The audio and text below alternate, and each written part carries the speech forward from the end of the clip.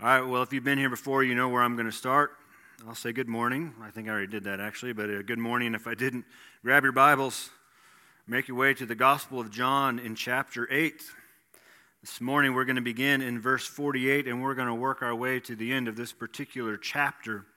This certain series, or mini-series, is within the whole of our overall series this morning. It's a two-part series where Jesus is focusing on a group of believers who have come to some sort of belief in Him. We're not quite sure what that means, but I want to give us just some background on why I can say that. Our event is tied to the Festival of Booths. This began to take place in John chapter 7. It's ran through John chapter 8, and throughout this festival, Jesus has been revealing Himself to the people, the Jewish people who have been gathered at the temple, but they have not been able to grasp the truths that He has been laying before them and delivering. Our particular passage is bookended with John chapter 8, verse 30 and 31, and then John chapter 8, verse 59. In John chapter 8, verse 30, we are told that many believed in Him. That's the end of verse 30. And then when we come to verse 31, and we have to keep in mind that John did not write this with subtitles or verses to break it up. It's supposed to meant to flow through.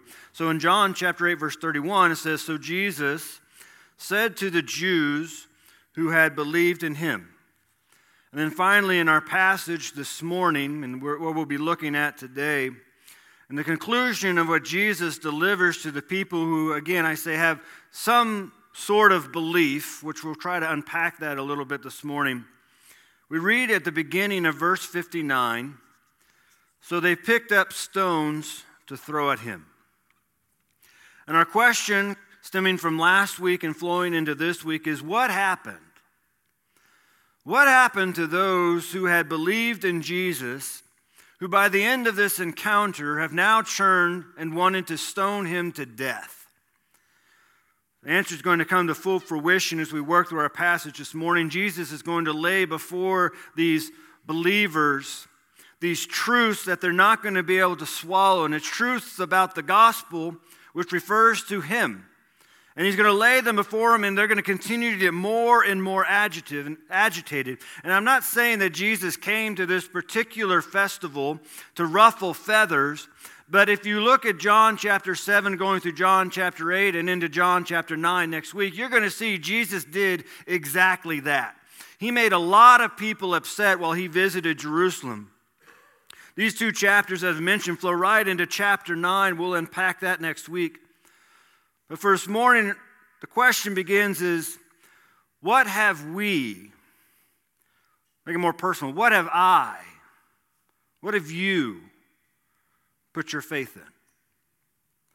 Now, some of you grew up in church. I believe we would give the good old Sunday school answer, well, Jesus. And so we'd mark one for Sunday school. We'd give Sunday school a star. A more elaborate answer would be the gospel of Jesus. And some of the passages that we've looked already in this series, beginning in the Gospel of Luke, we find Jesus in a synagogue in Nazareth, where He opens up a scroll that contains writings from the book of Isaiah, which was a custom when someone was going to read from the book and then give a teaching from the book. And this is what Jesus read from. He said, "The Spirit of the Lord is upon me, because He has anointed me to proclaim good news to the poor. He has sent me to proclaim liberty to the captives, recovering of the sight to the blind, and to set liberty to those who are oppressed, to proclaim the year of the Lord's favor." And if you look at that particular passage, after Jesus read from the book of Isaiah, He looked at all who were gathered in that synagogue and said, "Today, this scripture has been fulfilled in your presence." The words good news is the word that we receive the word gospel from. That is what gospel means. It means good news. In Matthew chapter 4, verse 23, we are told that he, being Jesus, went through all of Galilee, teaching in their synagogues, proclaiming the gospel of the kingdom of God, proclaiming the good news of the kingdom of God. And this is what Jesus' whole ministry was about, is proclaiming the gospel, proclaiming the good news of the kingdom of God. And yet we find within Jesus' ministry, his earthly ministry, he was physically in the people's presence. They weren't getting it. And a lot of times they were getting upset with it. But Jesus kept pushing on. When we refer to the gospel, we're referring to the good news of the life, the ministry, the teachings, the crucifixion, the resurrection, the ascension of Jesus, and the ultimate promise that Jesus is one day going to return for his people. This is what we have put our faith in when we say, I've put my faith in Jesus. It is all of those things. Not just the promise of eternal life, but who Jesus was, what Jesus did, and what he means for us. This morning our focus is on the gospel truths to which Jesus is trying to lay before this crowd, trying to get them to understand so they can put their faith in the right thing. So our title this morning is a continuation of last week. We're calling it Faith Check Part 2. He's going to deliver some major truths concerning the gospel of who he is, one of which is going to lead this crowd to turn on him. So let's read our passage and we'll walk through. Beginning in verse 48 of John chapter 8. The word of the Lord says, the Jews answered him, are we not right in saying that you are a Samaritan and have a demon? Jesus answered, I don't have a demon, but I honor my Father, and you dishonor me. Yet I do not seek my own glory. There's one who seeks it, and he is the judge. He's speaking of God in that context.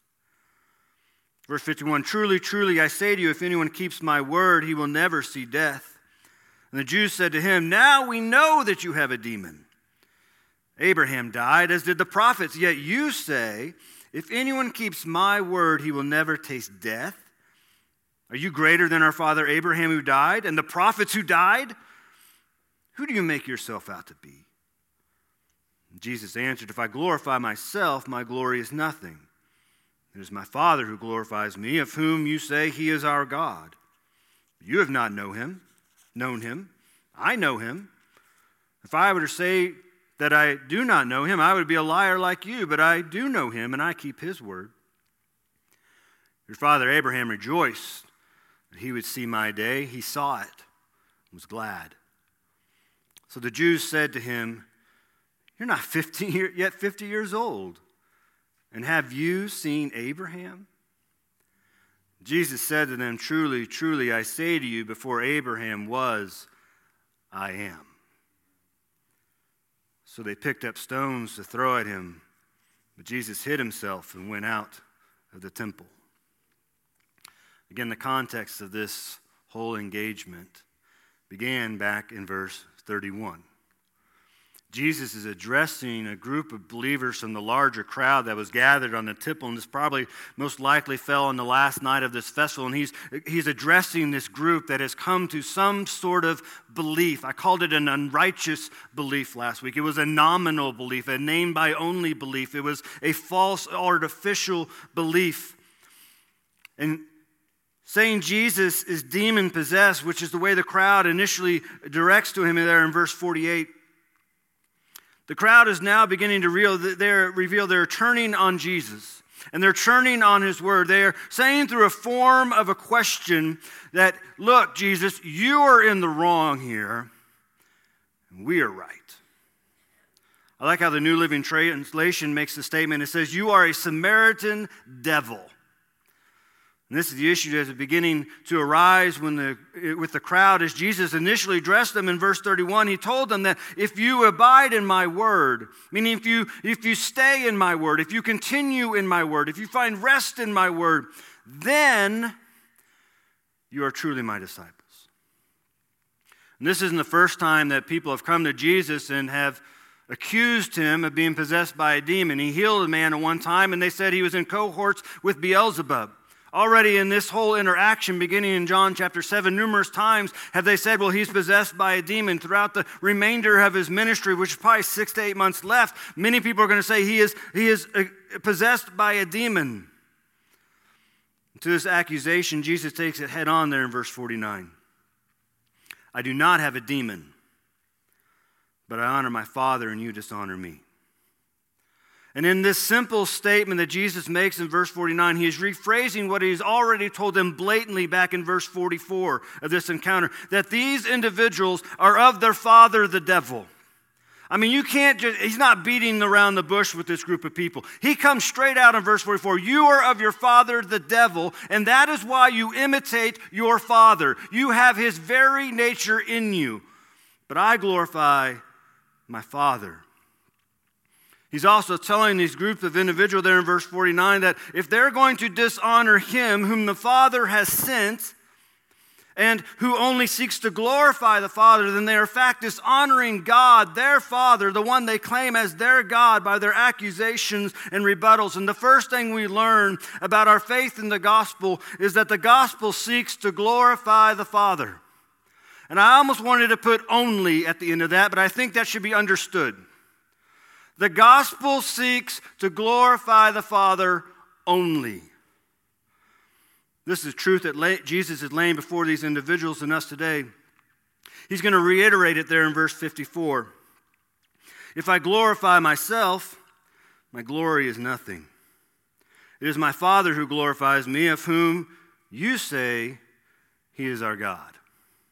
And when he says he is our God and he's speaking to them, he's taking this a statement that they made last week in verse 41 when they were protesting to Jesus saying, we have one Father, even God. The statement of verse 54 is saying, if Jesus came only to glorify himself or to boast in himself, then everything that he has said and everything he has done would mean nothing. It would be completely worthless. Jesus understood as we should the gospel, his life, his ministry, his teachings, his death, his resurrection, his ascension, his promise to return. The gospel is only meant to bring glory to the Father. I think this is a battle we all face because I think we all like self-glory at times. Who here doesn't like a that a boy or that a girl? Who here doesn't like a pat on the back or way to go? You know, I'm not going to lie. It makes me feel good as a pastor when things are over after a worship service on Sunday morning and people come up to me and say, Pastor, that was a great sermon. And I want to tell you, I appreciate the encouragement, and that's what I pray to take it as encouragement. I'm not going to lie, after a Bible study lesson, and when people said that was so good, that's exactly what I need to hear. I'm not going to lie, it makes me feel good, and I appreciate the encouragement. It makes me understand that, okay, I must have been on God's right page. I must have been doing what God wanted me to do, but I'm also not going to lie. Sometimes I want to think, look what I did. Look what I accomplished. But it's not about me and the work I think I did. Now, I'll tell you, my week is a week some of y'all would hate, because I know some of y'all aren't readers. Some of y'all are readers and maybe like, that'd be awesome. My week is spent a lot of time reading and prepping and studying and taking notes and writing down thoughts. Sometimes it's in my phone, sometimes it's in a notebook. It's spent time going through commentaries and lexicons and taking what would be about 70 pages of notes and cramming it down into about 6 pages, because I know you all don't want to be here till tomorrow morning. And all the while I do that, I'm praying, God, guide me. Lead me. Let your Spirit speak to my heart so I know what needs to be said to your people. And I do it all for the sake that the Father would be glorified in this place. I do it all for the sake that the kingdom and the will of the Father will be done in each and every individual's life that is gathered here today or on Wednesday night. You see, our goal is to not only use the gospel for the glory of God, but to allow the gospel to continue to transform and sanctify us for the glory of God. These books that we call Matthew, Mark, Luke, and John, they're not just stories. There are lessons to be learned so that we can truly abide and keep the Word of God within our heart. They're meant to change our heart so they can change our actions. The Apostle Paul understood this when he wrote to the Galatian believers in Galatians chapter 6, verse 14. He wrote, by the power of the Spirit, for our far be it from me to boast except in the cross of our Lord Jesus Christ, by which the world has been crucified to me and I to the world. To the Corinthian believers, he wrote in 1 Corinthians chapter 2, verse 2, "For I decided to know nothing among you except Jesus Christ and him crucified." He writes to the Philippian believers in chapter 3, verse 7 through 9, "But whatever gain I had, I counted as loss for the sake of Christ. Indeed, I count everything, he says, as loss because of the surpassing worth of knowing Christ Jesus my Lord." And how do we know the surpassing worth of Christ Jesus our Lord? We abide in his word. We keep his word. Paul goes on, he says, "For his sake I have suffered the loss of all things, and I count them as rubbish, in order that I may gain Christ and be found in him, not having a righteousness of my own that comes from the law, but that which comes through faith in Christ, the righteousness of God that depends on faith." Reminds me of an old hymn, and I make that joke. Those were books. Churches still have some. An old hymn I used to grow up with when I grew up in church. And it said these words, and some of you probably, it's going to tickle your ear, I guess. Not in a good way, not an unbiblical way. "To God be the glory. Great things he hath done. So loved he the world that he gave us his Son, who yielded his life, our redemption to win, and opened the life gate that all may go in." And here comes the chorus with exclamation points. "Praise the Lord. Praise the Lord. Let the earth hear his voice. Praise the Lord. Praise the Lord. Let the people rejoice." Then the invitation will come to the Father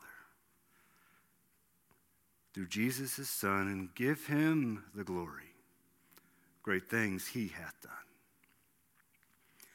The gospel brings glory to the Father alone, because it is through the gospel we have been saved, not by our own merit, but by the life, death, and resurrection of Jesus Christ, whom God sent to save us. And this is why the gospel is good news.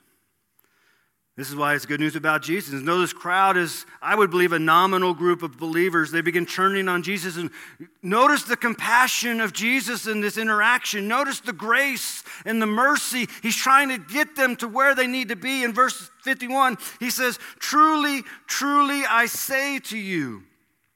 That's an opening statement Jesus is going to use frequently throughout his teachings. What it means is when you read that in the Gospels and you see "truly, truly," or "truly, truly, I say to you," or sometimes it says "solemnly, I say to you," or "I tell you the truth," whatever version you're reading, it is Jesus speaking to a group of people saying, if you're going to hear anything, hear this.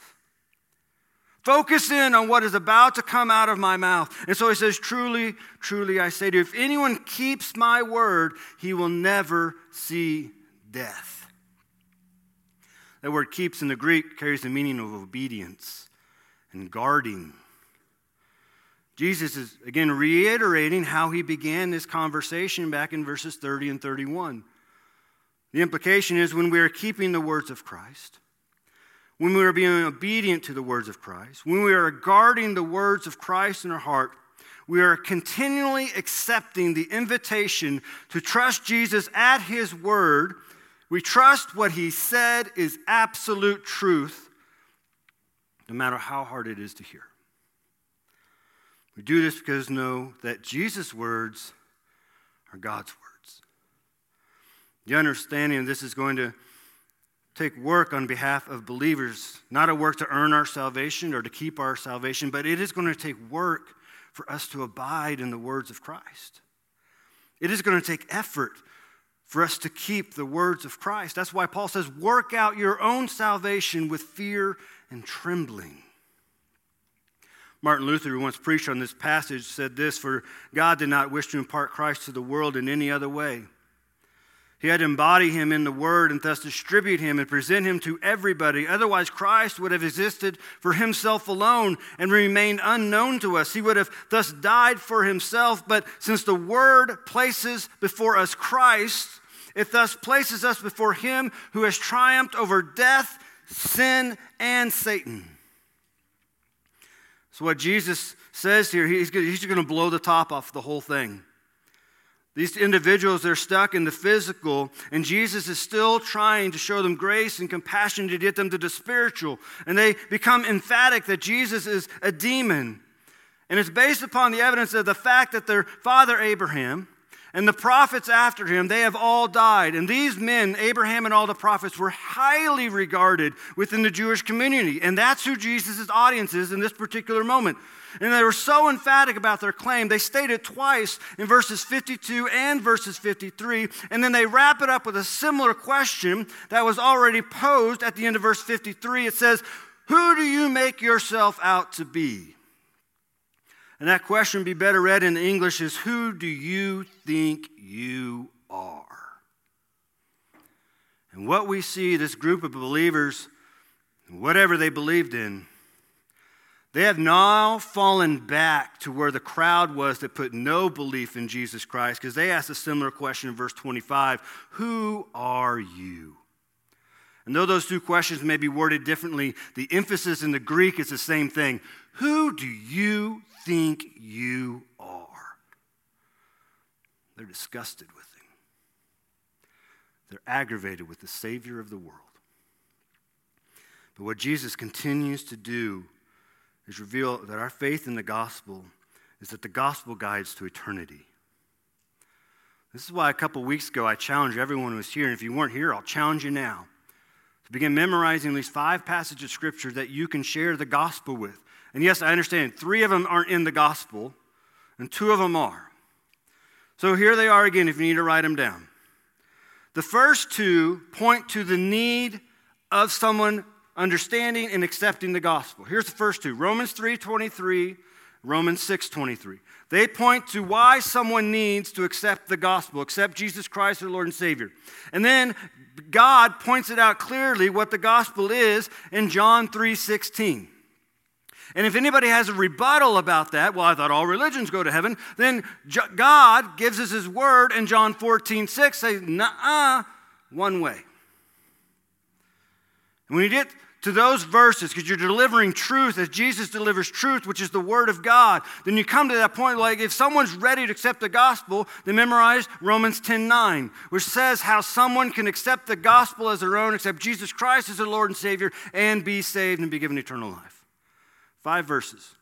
Like 5 verses of Scripture. I imagine for some of y'all who are about my age, if I played a song from your middle school or high school years, you could still sing that song word for word. Dun, dun, dun, dun, dun, dun, dun, dun, dun. Some of y'all are already going with the song, aren't you?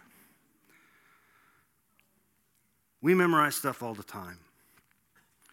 And the reason I challenge you to memorize these verses is because we can get into debates. We can enter into conversations. We can start stirring up arguments. We can dive into what is known as apologetics, which means to defend the faith. But if we're not presenting the truth of God's word, then it is all meaningless. That's what Jesus understood. If it's not bringing glory to the Father, it's all meaningless. And the word of God can only bring glory to the Father when it is used correctly and contextually. It's not about what we think we know. Instead, it's about what God has already said in his eternal word. And what we need to understand as believers is it only is God who can change the hearts of individuals. We can look at them and discuss for the actions they do or the words they say or the things or hobbies and habits they have, but only God can change their hearts. And only God's word through the power of the Spirit can change their heart. And this is what God has done. He has given us his word as his tool. Some genius decided they could put it on a little app and you put it on your phone. And then, just in case that's not enough, when we accepted Jesus Christ as our Lord and Savior, I love this. God says, oh, that's awesome. You know what I'm going to do? I'm going to infuse you with my power of the Spirit so you can carry out the mission that I've commanded you to carry out. As if God was appealing through you, through Christ. So when we share the gospel, when we share our faith, and just hear me again, we are all commanded to do it. It's not a commission, it's not a calling. We are all commanded to do it. It is utmost importance that we use the word of God as our source. Now, I love a good testimony. I love hearing how God has changed the lives and the hearts of people. But if a testimony is not rooted deep in the Word of God, there might be some danger there. If it's not the Word of God that changed you, there might be some danger there. If it was in a feeling or an emotional state at one point in time, but it wasn't the Word of God, there might be some danger there. And I say that because just look into the Gospels. There are a lot of people who are excited about Jesus. But when it came down to it, they're ready to crucify him. And Jesus doesn't let up. Look with me in verse 56 and 58. Verse 56, this is Jesus still speaking. Your father Abraham rejoiced that he would see my day. He saw it and was glad. Jumping down to verse 58. And Jesus said to them, truly, truly, I say to you, again, listen up. This is going to be important. Before Abraham was, I am. Let's deal with verse 56 first. There's a lot of speculation about when did this moment happen? When did Abraham see the day of Christ? When did he actually saw it? And when was he glad about it? What Jesus is talking about is his earthly form, which is known as the incarnation. If you go to the beginning of the Gospel of John in John chapter 1, his introduction is all about the incarnation of Christ from eternity. He comes to verse 14 and says, and the Word became flesh and dwelt among us, meaning he was incarnated before people. So Jesus is basically saying that he is the only one time traveler. Right here. Time travel exists? Yeah, for Jesus it did. Came from eternity. He lived on this earth. He still lives in eternity. And Jesus is saying not only did Abraham see Jesus' day coming, but Jesus saw Abraham. And that's why there's rebuttal there in verse 57. You are not yet 50 years old, and have you seen Abraham? Now the Gospel of Luke tells us this. Jesus, when he began his ministry, was about 30 years of age. We do the math with the Gospels, the amount of Passover feasts that Jesus would have gone to, which he would have gone to every single one as growing up as a child. But we have the recording of his ministry here in the Gospels. And when his ministry started, Jesus went to 3 Passovers. So every course of each year. And so we can gather from the Gospels that Jesus' earthly ministry was roughly over 3 years. And so the question is, why did they make that sort of statement there in verse 57? Well, we have to understand what 50 meant to Jewish people. 50 years marked the year of Jubilee.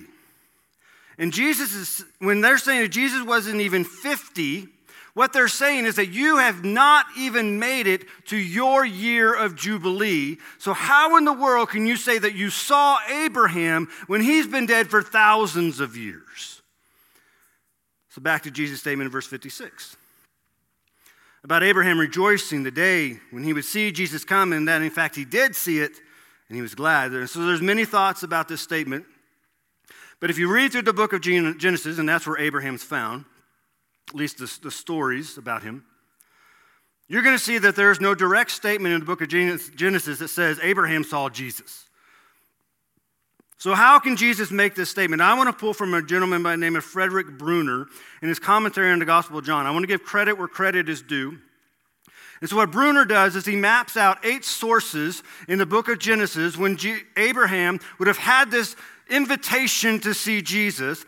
6 of them, I believe, hold credit, but I'm going to give you all 8, and I'll tell you which ones I don't think hold as much credit. The first one is found in Genesis 12. In Genesis 12, that's when God called Abram at that particular moment in time to leave his country, his family, and his father, and to follow him under this promise that in you all the families of the earth will be blessed. And so that statement right there in Genesis chapter 12, verse 3, in you all the families of the earth will be blessed, is right there saying that it's not just going to be Abram who is going to become Abraham's descendants, which would be the Jewish people, but that all people are going to be blessed through you, Abram. Guess where that blessing comes from? Only through Jesus. Yeah, Sunday school answer. Thank you, Bridget. Second, You think I'm not paying attention, do you? Second is in Genesis chapter 15, verses 5 through 6. Now, there's at this point, Abram still is concerned that his wife Sarai and he have had no children. And unfortunately, they're getting up in age. And so to this concern, God addresses Abram and tells him to look at the stars and to see if he can count them all. And then God tells Abram, as uncountable as the stars are, so shall your offspring be. And with this statement, we're told a very significant thing in the Old Testament that directly links to the New Testament. It says in verse 6, Abram believed the Lord, and the Lord counted it to him as righteousness. And why is that significant? Because at the time of Abram there in Genesis 15, there is no sacrificial system. There is no temple. There is no tabernacle for him to go to worship at. There is nothing for him to make himself right with God. And God said in that moment, Abram, because you believed my word, I declare you righteous. And isn't that what Jesus is telling these people here in John chapter 8? If you abide in my word, if you keep my word, that's what will declare you righteous. Next one is Genesis 15. God made a covenant with Abraham now concerning the promised land. Now, I'm just going to tell you this right off the bat. I don't believe this one holds as much weight in my opinion. It's merely attached to the land to which the Christ would be born. He would do his ministry, he would die, and he would resurrect and eventually ascend. The fourth is in Genesis 17. God promises Abraham and Sarah that they will have a child in their old age. And when that child comes, they're to name him Isaac. And God would establish his covenant between me and you and your offspring after you throughout their generations for an everlasting covenant to be God to you and to your offspring after you. And with this particular covenant, God promised Abraham that he would be fruitful and be made into nations. And kings shall come from you. He doesn't tell Abraham, I'm going to make you fruitful, and you're going to become a nation, being the nation of Israel, but you are going to become nations. And guess when that came to fruition? In the book of Acts, when the apostles started preaching the gospel of Jesus Christ. Let's move on. Genesis chapter 18. I don't think that one carries much merit to you, so I'm not even going to deal with it. Genesis chapter 22. You can scratch that out of your notes. You wrote that down. Genesis 22, we have this story. God calls Abraham. He now has a son named Isaac. And he tells Abraham he wants him to sacrifice his son. And this is how God addresses Abraham in this moment. In verse 2 of chapter 22. Take your son, your only son. Now, what language does that sound like? For God so loved the world that he gave his what? Only son.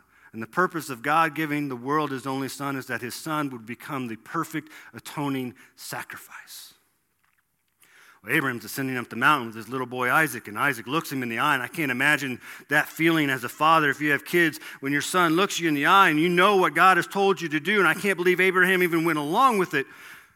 Daddy, where's the sacrifice? And Abraham looks at his son and says, the Lord God himself will provide, which God did.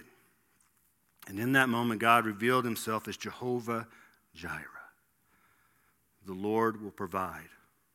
Again, a foreshadowing of God giving his only son and providing the only means to which we can be restored back to him. The next one is found in the same encounter, Genesis chapter 22.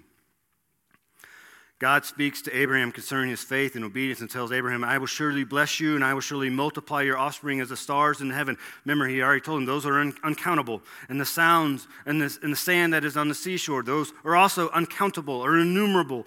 And your offspring shall possess the gates of his enemy, and in your offspring shall all the nations of the earth be blessed. Again, the only way all the nations of the earth can be blessed is found only through Jesus Christ. The final one is in Genesis chapter 24. The Lord appears once more to Abraham. And it says this, now Abraham was old. How would you like that to be written about you?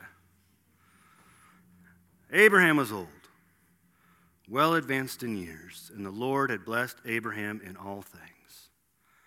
Here's the thing, that phrase, well advanced in years, in the Hebrew, which is what the Old Testament is originally written in, literally means Abraham was old and entered into the days.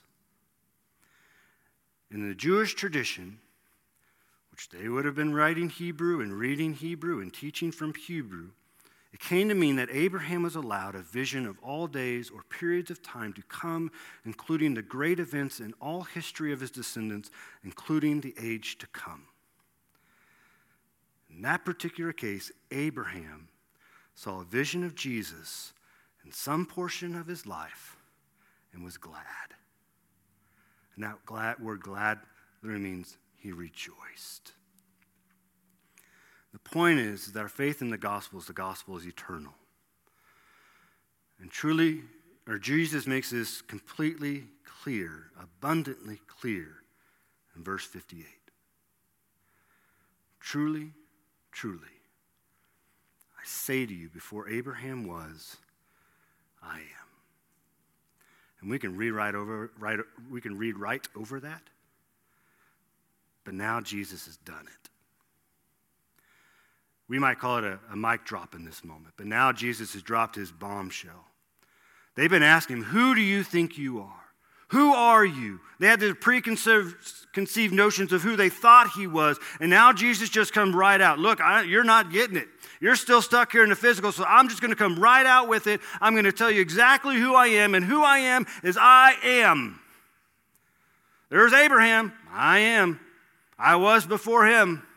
He is stating directly to this crowd who have put some sort of belief in him of his eternal divinity and his equality with God to the point that his audience cannot misunderstand what he has been trying to get them to understand all along. Who are you? I am. That particular title is very sacred to the Jewish people. Some of us may remember the story in Exodus chapter 3, verse 14. Moses comes to the burning bush. And God introduces himself to Moses, who's been on the run for 40 years, who's grown up in Egyptian teaching, but who was a Hebrew at birth. And the Lord says to Moses, I am who I am. That is the covenantal name of God. It means I have always been, I will always be, and I always will be. I am. I am eternal. Now, when we go to Exodus, it is not the same word. The New Testament is written in the Greek. Matter of fact, it's not the same same synonymous word to that Hebrew word to which our title that the Lord delivers to Moses. But here's the thing. When we turn to the book of Isaiah, which is a book of prophecies, numerous prophecies about the coming of Christ, that title, I am, is synonymous to the word that Jesus in title he gives himself here in John chapter 8. In Isaiah, the I am speaks of the coming of the Lord's salvation, the coming of the Messiah, the coming of the suffering servant, the coming of the Lord's day. So Jesus is saying, look, if you know the scriptures, what Isaiah saw and what he prophesied, I am. I'm the one you've been waiting for. I am the Messiah. I am the suffering servant. I am the coming of the Lord's day of salvation. The commentator writes, by using the I am, Jesus is claiming to have existed not just at the time of Abraham, but for eternity. He's saying that his words and deeds are not about God. They are, in fact, God's own words and deeds. So we come to this point of impasse here in verse 59. They're practically begging and poking Jesus at the stick to tell us, who are you? So Jesus delivers it in such a way they cannot miss the point. And this crowd who has come to some form of belief, I believe is a false belief, mostly because they have this belief about who they thought the Messiah should be, and who they thought the Messiah, who they hoped him to be, and being this king who would overthrow the Roman Empire. They finally understood who Jesus was saying he was, and the response was not a response of praise, it was not a response of acceptance, but they were prepared to stone him to death. The act of stoning in the Jewish community was permissible by God. In the book of Leviticus chapter 24, 10 through 16, it says that if anybody spoke blasphemy against the Lord, they would be stoned to death. And though it would be seen as a corporate punishment, not viewed very highly by the Roman Empire, who was in charge at this moment in time. At times, the Roman Empire would permit it. This means by their actions. In verse 59, the very beginning, they picked up stones to throw at him. We have to understand what this means. The crowd had heard Jesus. They listened to him. And they understood it. They understood what he is saying. But they did not believe in his words. And therefore they could not abide in his words, and they could not keep his words. And this is the final thing about our faith in the gospel. The gospel will offend some. We find this throughout all the Gospels in Jesus' ministry. You look in the book of Acts, you see this also playing out. We have to understand that we preach the gospel. We proclaim the gospel. We live the gospel. We present the gospel. That's the good news. And though we proclaim it and though we live it, there are going to be some people who don't want to hear it. And as believers, we're going to be like, why would someone not want to hear good news? Why would someone not want to accept good news? I mean, we hear bad news all the time, every single day on the news. And now we get good news. Why does it offend people? And I want to answer that question by going back to those 5 verses that I challenge you to memorize. And someone here today may need to accept the gospel, but it begins in Romans 3:23. For all have sinned and fallen short of the glory of God. What does that mean? That means all people were born wrong. When I mean wrong, I mean you were not right before holy God. I was not right before holy God. Now let me ask you this. Is there anyone in this room who likes to frequently admit you're wrong? Women, do not raise your hand because I know that for a fact that's not the truth. Just joking. We'll edit that part out of the recording. Anyway. All have sinned and fallen short of the glory of God. This is where coming to accept the gospel by faith has to begin. We have to come before a holy God and say, you know what? I did it wrong. I mess up. I do not live up to your holiness. And then the Bible says, for the wages of sin is death. So all have sinned, and now the wage or the cost, the result of that sin is death. And that word death doesn't mean we're all going to die, because we're all going to die unless Jesus Christ returns. What that word death means is eternal separation from the God of the living. So the wages of sin is death. Best but in the Bible. But the gift of God is eternal life through Jesus Christ our Lord. The gift. That's an important word right there. Because a gift is something that's given freely. And the gift of God is eternal life through Jesus Christ our Lord. And so, okay. Define that gift. For God so loved the world, he gave. He gifted his only Son. Whoever would believe in him should not perish, but have eternal life. That should not perish is connected back to Romans 6:23. The wage of sin is death. Well, should not perish means I'm not going to get that wage.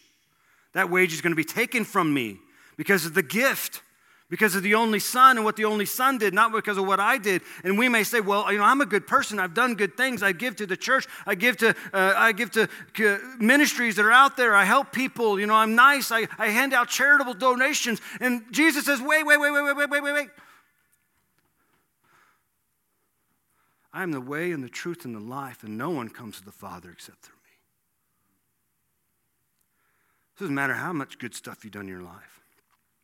And this is a hard truth, but it is a truth. Good people go to hell all the time. If you're not found in Jesus, it doesn't matter how good you think you are. you're heading for hell. And if you're here this morning like, well, I don't want that, and God makes it really clear. If you believe in your heart that God raised him, being Jesus, from the dead, and confess with your mouth that Jesus Christ is Lord, you will be saved. It's Romans 10:9. And if you're here this morning, you need to understand that eternity is coming. I don't know when, but it's coming. And he's coming back one day. And if you're not found in Christ, you will be eternally separated from God and Christ forever in a place the Bible defined as hell. But that is not God's will for your life. His will is for that everyone would be saved. So we admit to God that I'm a sinner. I fall short. I make mistakes. There's things I'm not proud of. But I believe your Son lived a perfect life in my place. He died for my sin, and he rose again that I might be forgiven and be given eternal life. And then the Bible says you have to confess it, but you have to make it publicly known. If you're here this morning, that's something you need to do. I'm going to ask Bridget and Nick to come and lead us in a song. The whole shebang's coming to lead us in a song. If you need to come down and begin a relationship with God, found only through Jesus Christ, I'm going to invite you to come down. And you can sit in the front row. I'll come sit by you, or you can come straight to me and say, Pastor Mike, I need to be saved. I need to be forgiven. And this could be the day of your salvation. Let's pray together. Father, thank you for this day. Thank you for your love and your mercy and your grace. Thank you for your word. Thank you for the good news you've given us and the good news that many of us here have accepted. But Lord, if there's someone here this morning who does not know you as your Lord and Savior, I pray right now your Spirit begin working on their hearts, and this would be the day of their salvation. But Lord, as your people, let us be a people who have placed our faith in your word alone, knowing that it is absolute truth and it will never change. And it prepares us for the day where we will see you face to face, and we will join with the angels and the heavenly beings, and we will worship you. Thank you for that promise. Pray you continue to be glorified in this time. Pray this all in the name of Jesus. Amen.